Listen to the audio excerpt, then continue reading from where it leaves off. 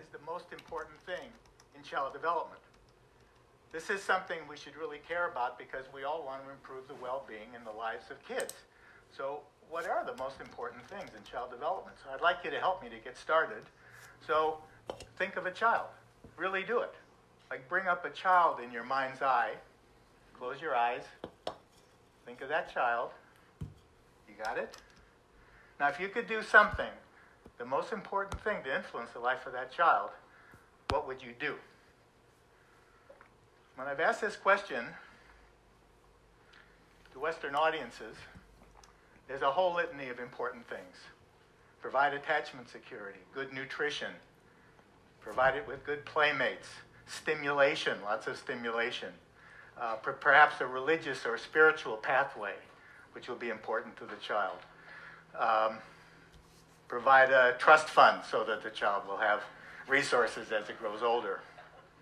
Some of the parents in the audience mention other things like, it's the toilet training, just get me through the toilet training, or get my kid to sleep, or they bring the homework sheets home and then they get lost. So there are a lot of things that we think of as important things in child development. And although all those things are important, and of course there's no one thing that would be the only important thing, none of these, in my view, are the most important thing. The most important thing you could do would be to decide or think about where in the world is that child growing up. All the things that we think of about the child depend on the context in which the child and its family are living. What family, what neighborhood, what community, what nation state will that child's life pathways be determined in? Most of the things we think of, nutrition, having a trust fund, that religious pathway. Is there one religious pathway? Are there many? What does that religious pathway entail? All of these things depend on the child in some particular context. Most of us, when we do this, and many of you probably brought up in your mind a child sort of floating in space. Now, for analytic or research reasons, it might be useful to think of a child as an autonomous person, but that child does not exist. The only children that exist are children in the world who really live there, and the importance of keeping the context in mind needs to be brought out more strongly in how we think about kids and how we try to improve their well-being. I first saw this when, as a young anthropologist, I went to Kenya. I was studying the effects of urban migration on children there. I've subsequently done many research projects to try to improve the lives of kids, or at least understand that in different places around the world and in the US. And when you go to other parts of the world, or you know people from there, you see the power of contextual and cultural differences on children's lives. By learning about the rest of the world, we'll understand better how to take care of kids here and everywhere. The way, when we think about kids as autonomous individuals, it's a way of thinking that we've learned. And it's no accident that we've learned that. For one thing, we live in a weird society.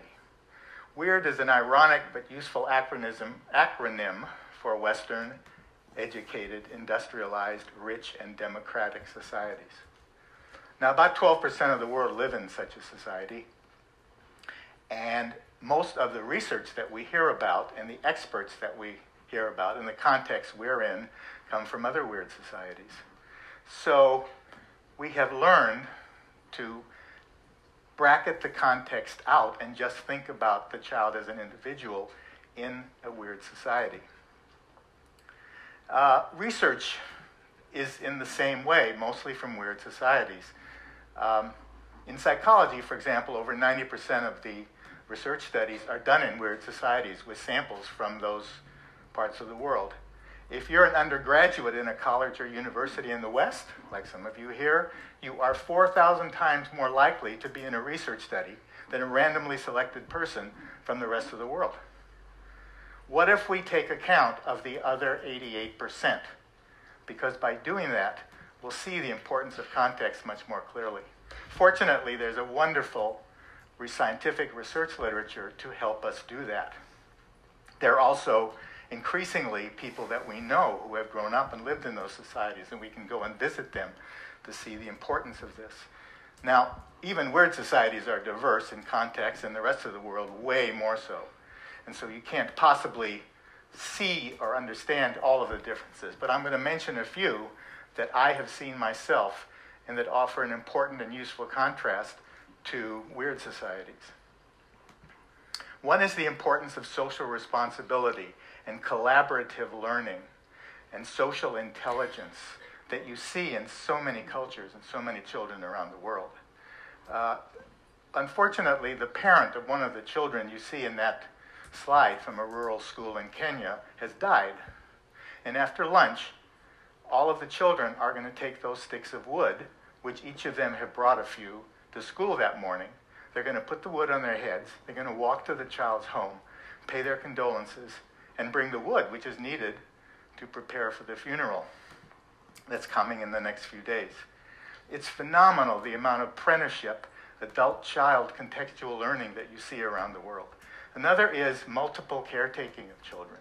Kids are raised by a lot of different people. Care is socially distributed.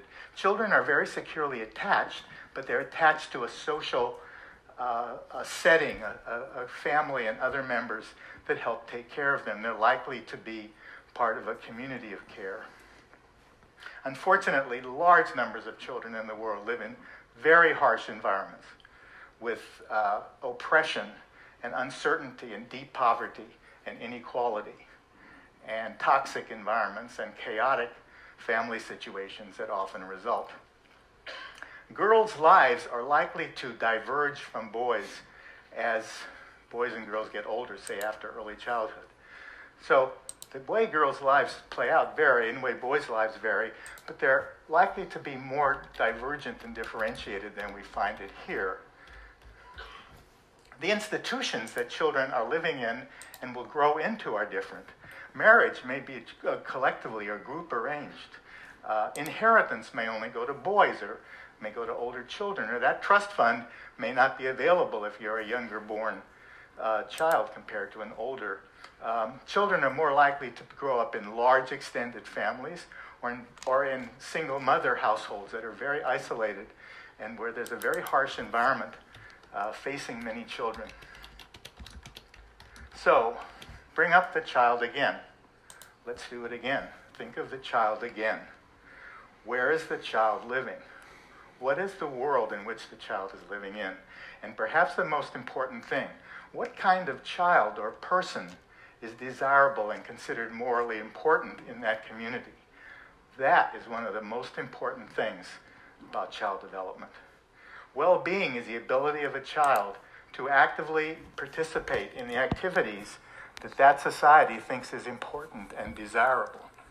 So to help children around the world, when we think about this topic, bring up in your mind the context, the whole world around the child, and we'll do much better at improving the lives of children everywhere.